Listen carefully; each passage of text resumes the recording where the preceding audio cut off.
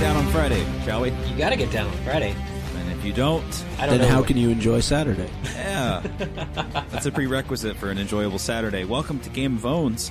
Eric's furnace is on right now. No, it's not, because I have faith that it will be cut out of the Final Master Track recording. That is true, sir. Who does that, by the way? I agreed to be on this show is because it's the true embarrassment, the full embarrassment of living where I live and trying to be a podcast, a credible podcast person, is really just so ironic. I can't. It cannot ever be known. It's just a masterful job that Sam does editing the show. Truly masterful. Yeah. You know, guys, well, Zach and I probably know this a little bit better. When you tell somebody not to, like, tag along with you if you're going on an adventure, and they tag along anyway. Yeah, you know, I think on the last episode, we actually likened it to, you know, when you go and you see a movie or a TV show, and there's always that scene between two people where they're arguing about, oh, you know, stay here, don't come with me, I'm doing this on my own.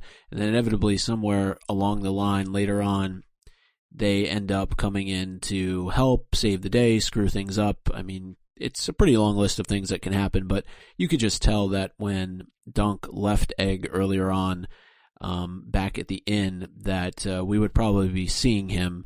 And of course, here he is. Not too shabby either. He seems to have groomed the horses and laid out. Mm-hmm. Well, he would have put up a tent if there was a tent for Dunk. And really, he's determined to be Dunk's companion at this tournament. Yeah, he's so excited to be his squire that he cleaned the camp under this beautiful tree. I know we talked about it last episode, how picturesque this entire thing was. But having Dunk there, and having Egg there together, and having the rapport they have between each other, and the little bits of dialogue that you can only get from reading the novella of the Hedge Knight, which we're really enjoying. Mm-hmm. I just feel like we're really setting ourselves up for what is going to be a soft bandying about adventure. You know what I mean? Like a lighthearted adventure is what it feels like. It's really lighthearted. You really don't feel like, at least in this part in the story, you don't feel like much is at stake.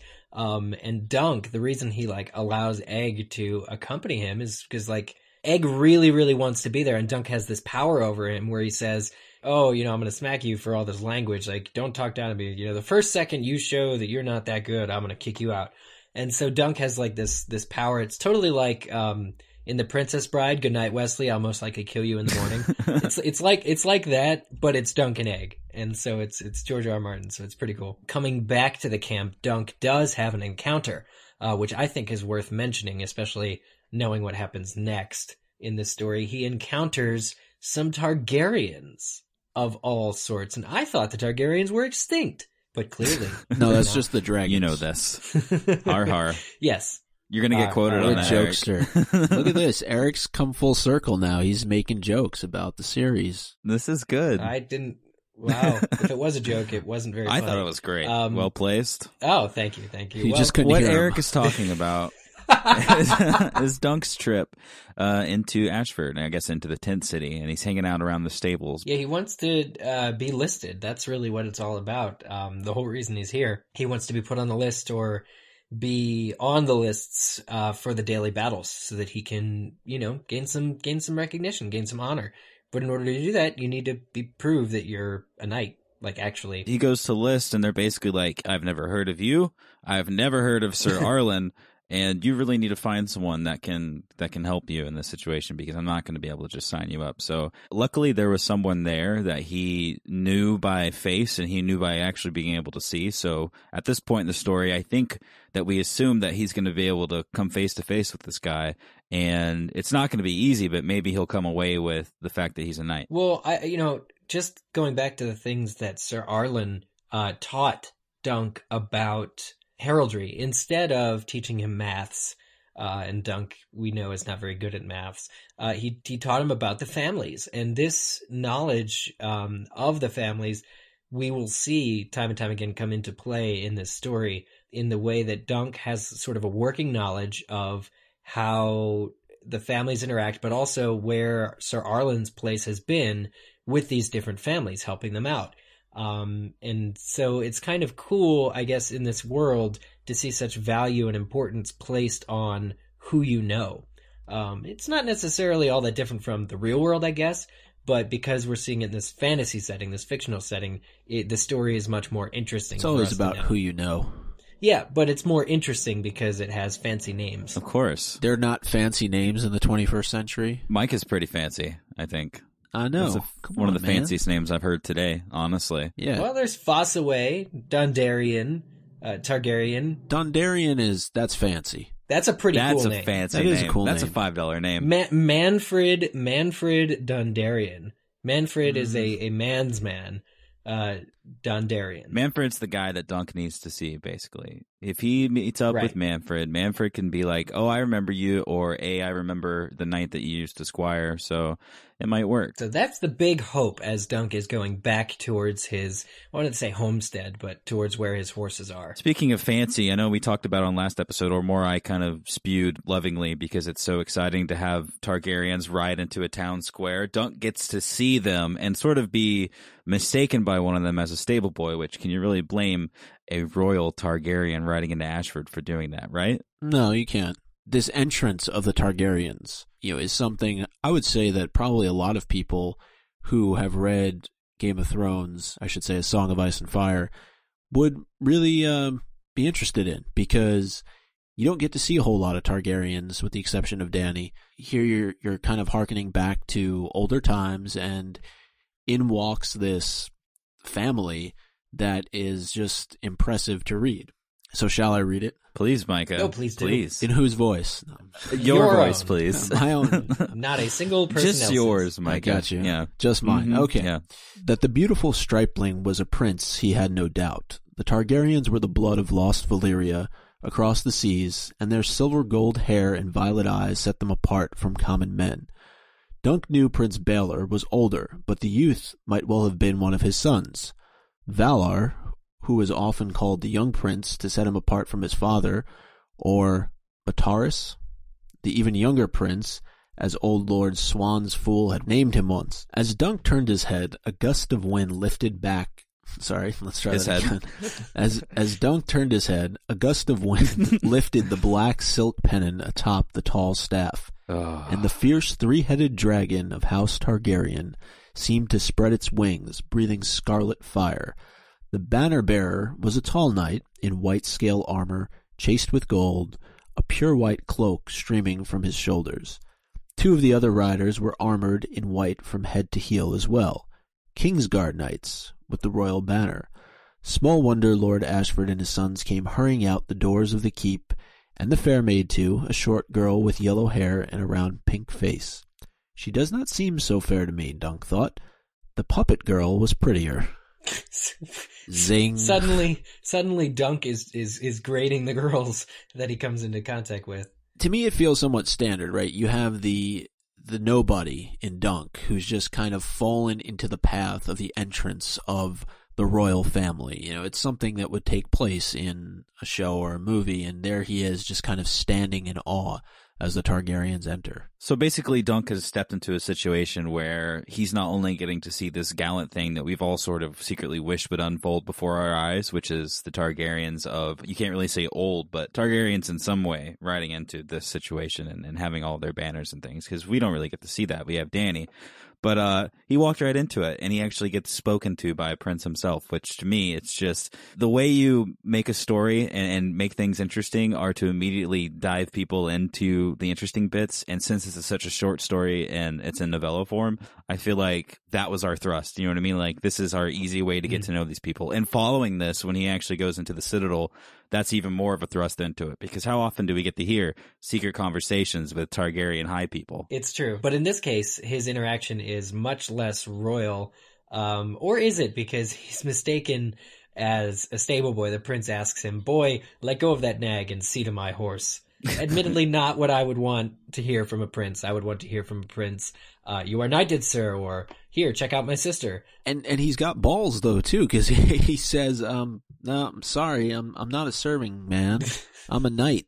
What are you telling me to do?" He is still not a stable boy. He has the honor to be a knight. And the prince says in return, "Knighthood has fallen on sad days." Which is so mean. This reminds me of Aladdin with the prince suitor coming to the castle. Prince Abubu.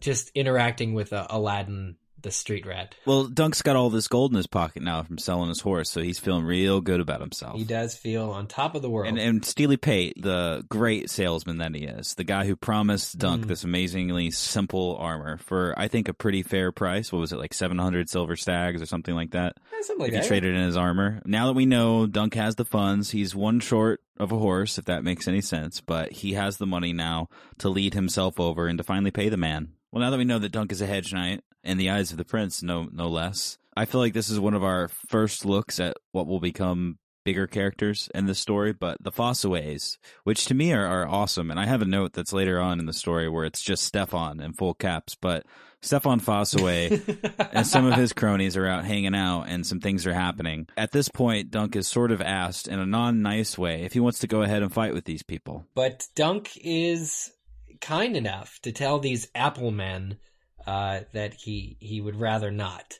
And, you know, he is actually respected, I think, a little bit more by Raymond for saying no, because one look at Stefan will tell you all you need to know about his tactics. He's essentially breaking people he doesn't take practice for what practice is. He's actually kind of shooting to kill out there in the training yard. And Dunk basically takes one look at this and says, yeah, that's too intense. I'm not doing that. I need to be able to fight, come the battle when it actually happens. Plus, I'm not going to fight and show you how I fight now, so you'll be better prepared to take me on later. I'm trying to win some gold. Yeah, we didn't really understand this, I think, going into the book, or I didn't, at least. I'll speak for myself. But, when you do end up seeing a joust, and I believe Dunk spends all of the next day watching the joust, when you're watching the joust, it really is, you have a limited field of vision when you're on your horse, and you need to make these split-second decisions based on perceived weaknesses,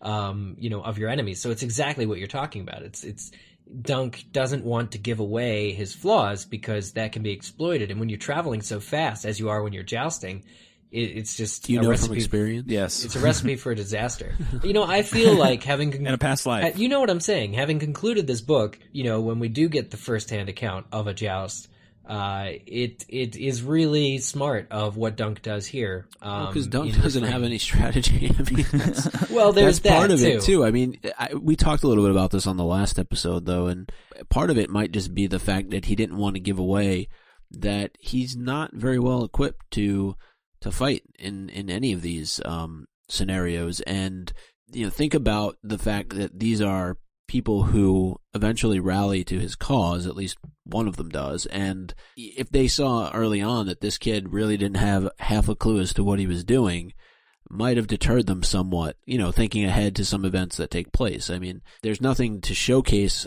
as of right now that Dunk is any good with a sword, on a horse, or in any other form of combat. Well, we do know that he was trained by Sir Arlen, whatever that means. But who the hell is Sir Arlen? I mean, right. He's not like he's Obi-Wan Kenobi. He might be, though. Eric made that connection He before. could be. Yes, I think it's very likely. We still don't know yet. See, that's the thing. That's one of the mysteries of the story so far, because we haven't seen Dunk in a pressing situation yet. We don't know how he's going to react to these things. He's just trying to pick up the puppeteer.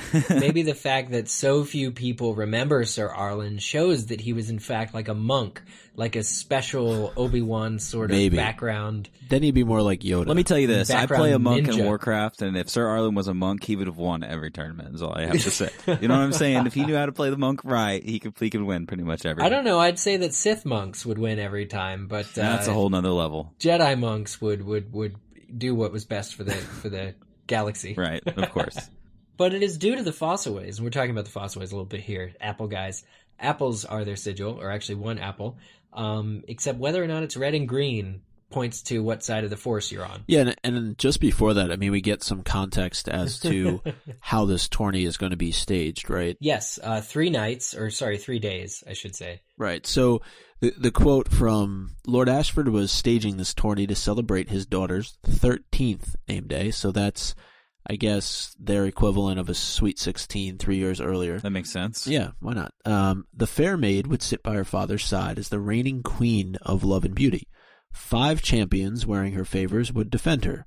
All others must perforce be challengers, but any man who could defeat one of the champions would take his place and stand as a champion himself, until such time as another challenger unseated him. At the end of 3 days of jousting, the 5 who remained would determine whether the fair maid would retain the crown of love and beauty, or whether another would wear it in her place. But there is money exchanging hands, I believe, at least insofar as the losers of every battle lose their armor. At least that's what Dunk is told a little later on, that his sword and everything, that he owns is going to be taken from him if he loses. He decides to take that gamble, but I feel like at least there is that commerce aspect of it, where somebody's making out over these battles. But for now, it's late. Dunk has only been here 1 full day. It's time to return to camp. Why not? Sleepy, beautiful, dreamy, starry camp, where a fateful falling star is for Dunk's eyes to see and for his eyes to wish on, not underneath a silk tent, may I add, but underneath the glow of the stars, which I prefer over a silk tent, I think. You touched on something too, is that, he's kind of lying down for the night and he's, staring up at the stars, and he's thinking back on a lot of the songs that he's heard. And there are things that, we've definitely heard in passing, reading A Song of Ice and Fire, particularly, Prince Aemon the Dragon Knight, Florian the Fool, which gets mentioned a number of times throughout the course of this short story. And it's cool, the fact that, all this stuff gets tied together, right? These are stories that have existed for hundreds and hundreds and hundreds of years, and yes, we're only 100 years earlier than when a Game of Thrones initially takes place, but the fact that we're able to kind of draw connections between the two, I think is pretty cool. Between the tool, I would agree. It's almost like at times no time has passed at all, because the things that I mentioned last time, like we bring in our knowledge, our foreknowledge, I would say, of these families into this past experience and try and gain stuff from them. Like these are the Targaryens. They often say they have the blood of the dragon. They are also proud about this connection with dragons. And even so, I mean, when he's walking through the camp, earlier that evening, he's passing, people who are singing the bear, and the maiden fair, and there's this guy with a dancing bear, and it's like, oh, it's Winterboo, we're back at Harrenhal, or at least the bear's dancing. At least he's dancing. He's not trying to kill Brienne. Yeah, exactly. It is a simpler time. It's a time enough where Dunk can ask the Kingsguard people himself. Like he can walk right up to the White Knight and be like, "Hey, are you guys entering the tournament?" And they can be like, "No, we can't fight against our own people that we're sworn to protect. But I mean, we'd like to if we could. Thanks, Duncan the Tall. They're so nice to him, and you just don't feel like that would happen with our current Kingsguard, don't you think?" Probably. Yeah, no, it's two totally different. I mean, the bear is happy, the Kingsguard's happy, everybody's happy for the most part. Even though Dunk is not very good at the powers of deduction, the person who he finds at his camp is, the first thing Dunk hears is, "Did you get a good price for your palfrey?" Dunk is shocked. He says, "How did you know I'd sold her?" And Egg, who is this kid, says, "You rode off and walked back, and if robbers had stolen her, you'd be more angry." Yeah, and this is a great situation where I get to read to our listeners a little bit of detail about Dunk's new armor, okay? He paid for it with the horse money, and this is what it was like. He says, "If you're ever to be a knight, you'll need to know good steel from bad. Look here, this is fine work. This mail is double chain. Take notes, people. Each link bound to 2 others. See? It gives more protection than a single chain. And the helm pates round at the top. See how it curves? A sword or an axe will slide off where they might bite through a flat-topped helm." I never thought about that. I've always wanted to ride into battle, Eric, with a flat-topped helm. That makes sense, right? Yeah, it would be fraught with peril. It would be. And also, he says, there's air holes. Visors are points of weakness. So he has air holes in his helmet rather than a visor. I think that Dunk is shooting to kill for this tournament. Like, at this point, you're like, he's going to have new armor. Like, he sold an extra horse that he didn't need. He's got gold. He's able to buy beer for people that he wants to hang out with. Like, this is so far going really well. He even got a squire for free that he really only has to feed. But he's all excited. Like you're saying, he's like, we're going to go into the tourney grounds tomorrow. We're going to get some oats, and we're going to get some fresh bread. We're going to get maybe a little cheese. You know, we're going to go all out here. On the morrow, you'll come with me, have a look at the tourney grounds. We'll buy oats for the horses and fresh bread for ourselves. Is there an echo? I heard one. Maybe a bit of cheese as well. They were selling good cheese at one of the stalls. Good cheese, not that moldy cheese. shit. Not that moldy. None of that Listen, blue good cheese cheese stuff. is moldy, though, I hear. They just scraped the mold off. Yeah, you're probably right. Some Gruyere's cheese. Egg is hesitant, guys, and this is something that I think I would have overlooked had I not known what is coming. He replies, "I won't need to go in the castle, will I?" ? Clue number one, or big clue number one. Yeah, what eager boy such as Egg would turn down the chance to go into the castle? Here's a guy who hitched a ride. You know, hitchhiking is illegal. All the way up to this tournament from the inn. Left his previous paying job, too, as a stable boy.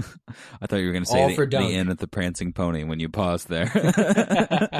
All right, so there's one thing standing in Dunk's way. We're talking excitedly about this tournament, and it's fun. Like, the reason we're joking around with each other during this episode is because that's the tone of the story. It really is so light and so fun, even though it's still based in the same universe that we know to be so cruel at times. Right now, it stays pretty lighthearted until we move on to our next part of the story, which is finally meeting face-to-face with Sir Manfred, the man of House Dondarrion, right? The Purple Lightning, all of that good stuff. We need to get his blessing. We need for him to say, "Oh, you definitely are a knight. I remember Sir Arlen of Pennytree," but that's not really what happens, unfortunately. He says, "Nope, know him not, nor you, boy." Here's how Dunk leads, and this is exactly what you said. "Sir Arlen served your lord father when he and Lord Karen burned the Vulture King out of the Red Mountains, sir. I was only a boy then, but I squired for him, Sir Arlen of Pennytree."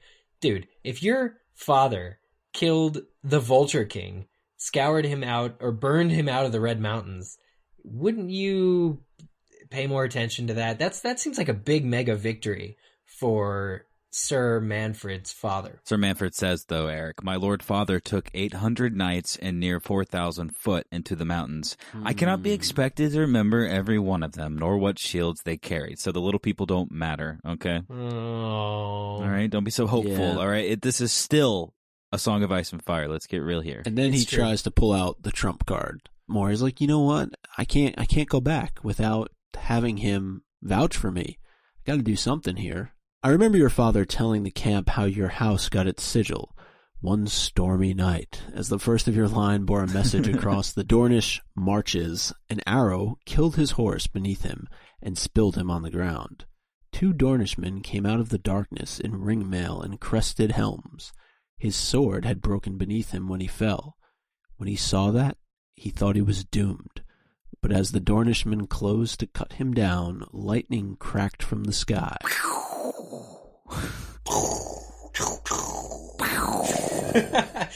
Enter all of our lightning and thunder impressions. It was a bright, burning purple, and it split, striking the Dornishmen in their steel and killing them both where they stood. Oh, no. The message gave the Storm King victory over the Dornish, and in thanks he raised the messenger to lordship.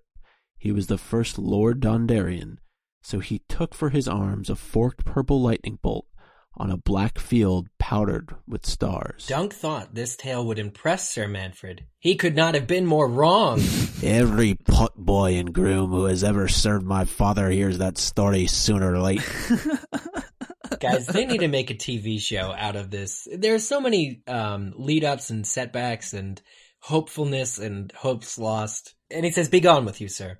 This is, as we said, Dunk's only hope at knighthood, or being recognized and being able to participate. Yeah, he's screwed. He's up Schitt's Creek with armor. With armor on and nothing And to he's gonna steer with. And he's got also Egg and the small canoe, and it's just treacherous waters, if you could call it that. There is a little bit, as we know, of fortuitous destiny happening with Dunk. He is going to have to go back to the steward and try and kind of beg him to recognize him.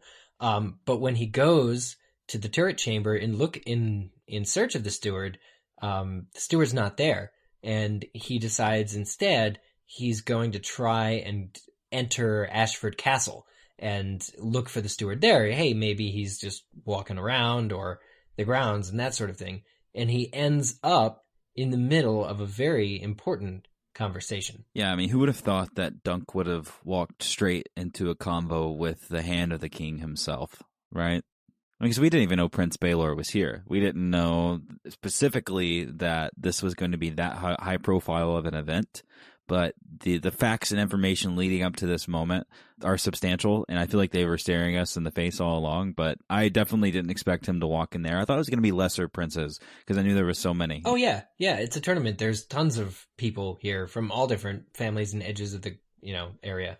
But for it to be the Hand of the King, and they're talking about these other Targaryens, Aerys, Rhaegal, Darion is the one who has disappeared. They're searching for Darion, who's the son of Maekar, I believe. Who's there as well. Yes, who is also there. And so it's really just a who's who of the Targaryens.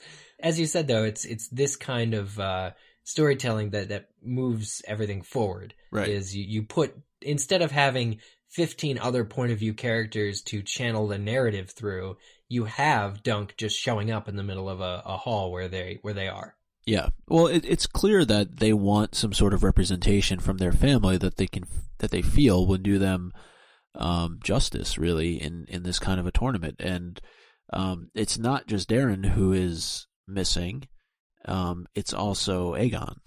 It's noted that 2 of the Targaryens are not anywhere to be found, and it's clear that their family, or at least members of their family, who will be revealed shortly, are looking for them. So where are they? When are they going to show up?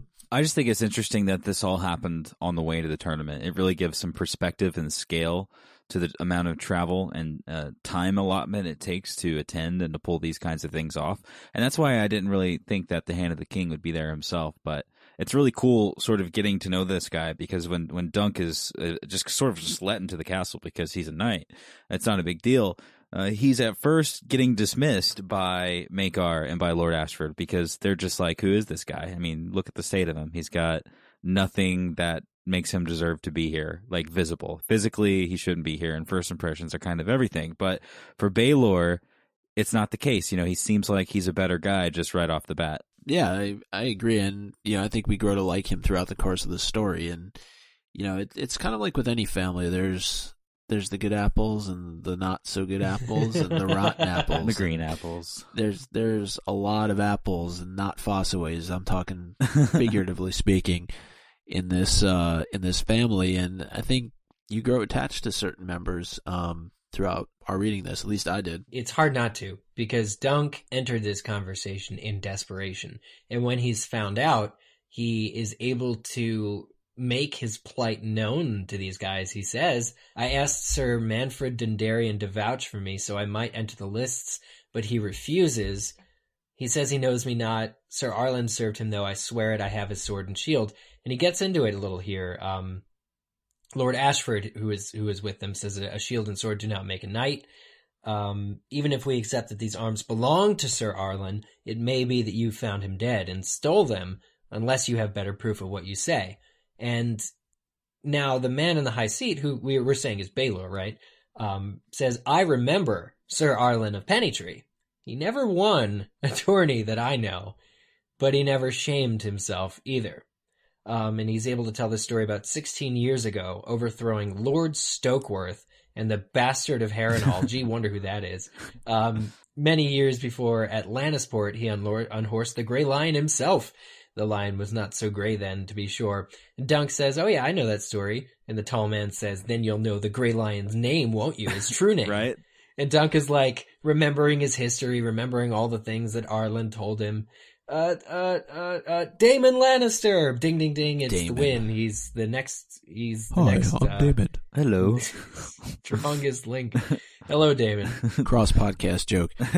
Matt Damon's here. Yeah, Damon's here now. It reminded me of, though, when they were saying this to him, that You remember the scene from Clash of Kings right after Blackwater is won and the Lannisters claim victory and they're knighting all these different people, just because. And it's just, you think about that, it's like, well, what does it take really to be knighted? So you can understand why they would call this into question, because clearly Dunk just looks like your average Joe. He's a little taller and muscular and built, but who's to say that this is some knight that's worthy of competing? You don't know. Okay, but on the other hand, it is spectacle, and so you got this kid who wants to lay his life on the line for a little bit of honor and glory. But that could just mean you're stupid. Doesn't mean you're a knight. If he sucks, he'll get destroyed. But it'll be entertainment for everybody watching. Shouldn't he have to earn his knighthood, though, by competing? You need to be a knight. You need to have said the vows, which are really important. And a septon should be present. Now my watch is on. Yeah. And a septon should be present. Should be. Always. Septon should always be present. Isn't always. And that's the problem that Dunk is having is... I at least bring 3 or 4 septons when I go out. I don't know about you. Of course. I don't always bring septons, but when I do, I take 4. I feel like the quiz, though, about the Grey Lion was kind of an unofficial way to kind of check if his story was bullshit. And at the end of the day, if he wasn't knighted by Sir Arlen officially, what's it going to hurt? I think that's what Prince Baelor is kind of getting at with this whole thing. Like, let the guy compete, clearly. Like, I'm Hand of the King. I made my way here, all the way here. Like, he seems like a good enough dude. I'm a decent judge of character. Be on with you. But it also shows that Baelor is, he's knowledgeable. He's the statesman, right? And then he knows even Sir Arlen of Pennytree, whereas, some jocked up Dondarrion couldn't even... Jocked up. Now I've just thought of him like this. I don't know. My father has 800 men and 40 foot into that mountain. No, but I think it just speaks to, the knowledge of Baelor Targaryen and the fact that he is aware of somebody who is made out to be, at least in, the early goings of this story, as insignificant as Sir Arlen of Pennytree. Is it wrong that this scene, guys, was one of my favorites that I've read in any of his writings to do with this universe so far? No, I'm finding that too. I'm finding that all over this book. I was just, because you love Dunk so far. You've gotten to know him. We're a decent way into the story now in our second part of reviewing it here on this podcast. And I just feel like we know Dunk, and the fact that he is met face to face with someone that we know is very important. I mean, it's a big deal to be where he is and to not be smacked for just looking at him in the face, let alone saying all of these things and contending how many lances were broken and all of that stuff. But we got to see a scene where our lowly person that was burying his master, essentially, at the very beginning, is now face-to-face with the guy who's second in command of the entire kingdom.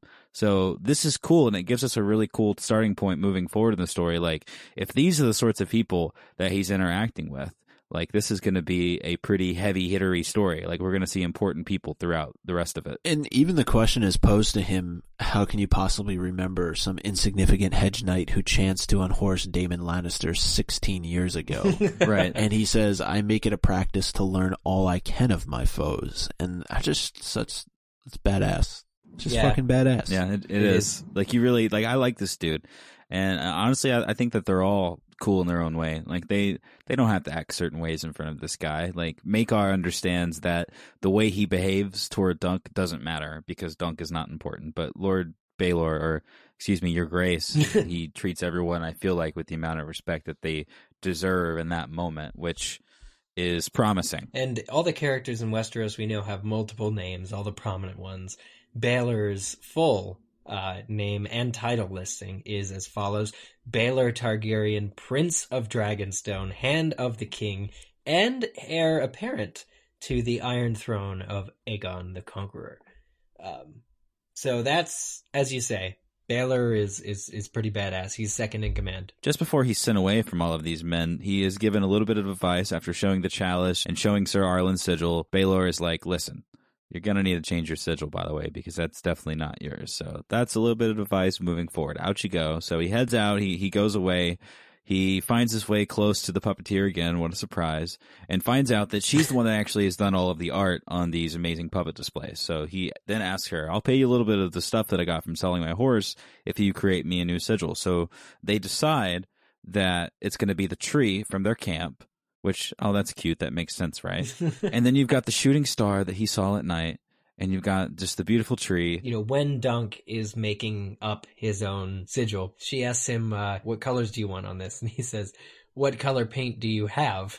He's very nondescript. Doesn't he know you can mix colors, right? I mean, come on, dude. She says I can mix paints to make any color you want, but here's how, like, non-specific. He doesn't care. It's just that one of the Targaryens stepped him aside and says, you know, it's illegal for you to be carrying somebody else's sigil. You got to get your own. He doesn't really have any real aspiration. Like, the tree, the shooting star gave him hope, and that's why it becomes his sigil, you know, and it's just kind of, it's really innocent. It's really, really innocent. We aren't being raised as a child in the Bolton family where you always learn that your sigil is the flayed man, you know. It's instead you have this guy teaching you his sigil's this cup with wings, and you're now his, you know, knight, his protege, and you have to embellish, and you're going to add a tree and a falling star to it. Yeah.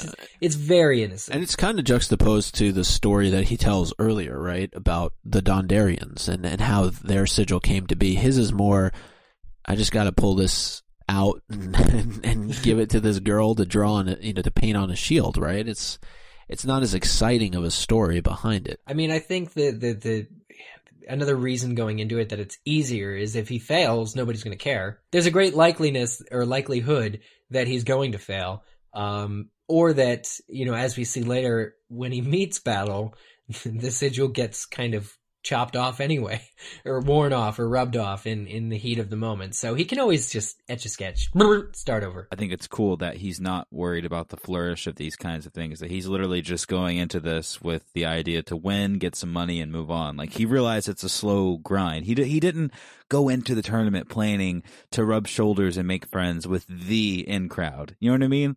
Like, he went into this trying to keep his head down, seeing what needed to be done in order to enter the tournament. He's entering on the third day even, you know, like, he's not trying to get out there and to make a big show of things. He just wants to get in and out. But as things happen in stories that we read, our characters are thrust into some of the more interesting predicaments. And so we did go face to face with the Hand of the King and some of his family.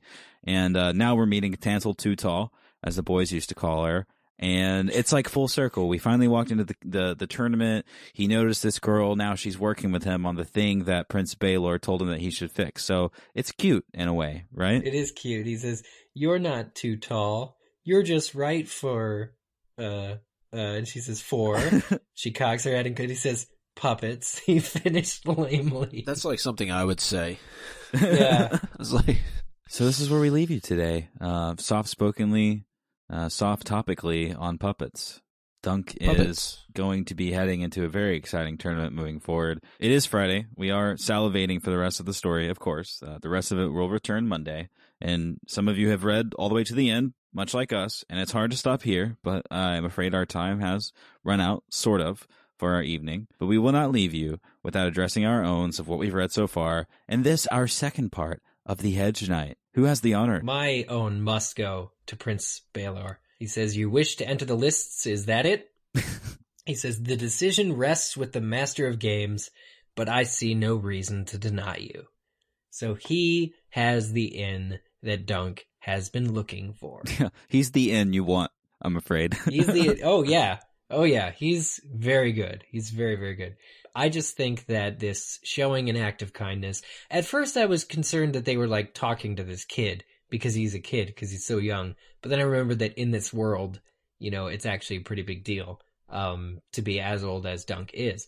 So that wasn't it. Then I just thought it's still a nice thing that Baelor is doing, taking this kid's wishes into account and allowing him to participate because, you know, first of all, and knowing the story anyway of the Grey Lion, verifying it and then being the one who vouches for Dunk. We see that Dunk falls on the wrong side of the Targaryens, at least some of them, later in this story, and the fact that he is on the right side with this one, the Hand of the King, no less, makes it important. I think so. I think that was a very good own. Baelor deserves our owns today, I'm afraid. But I will not give him my own.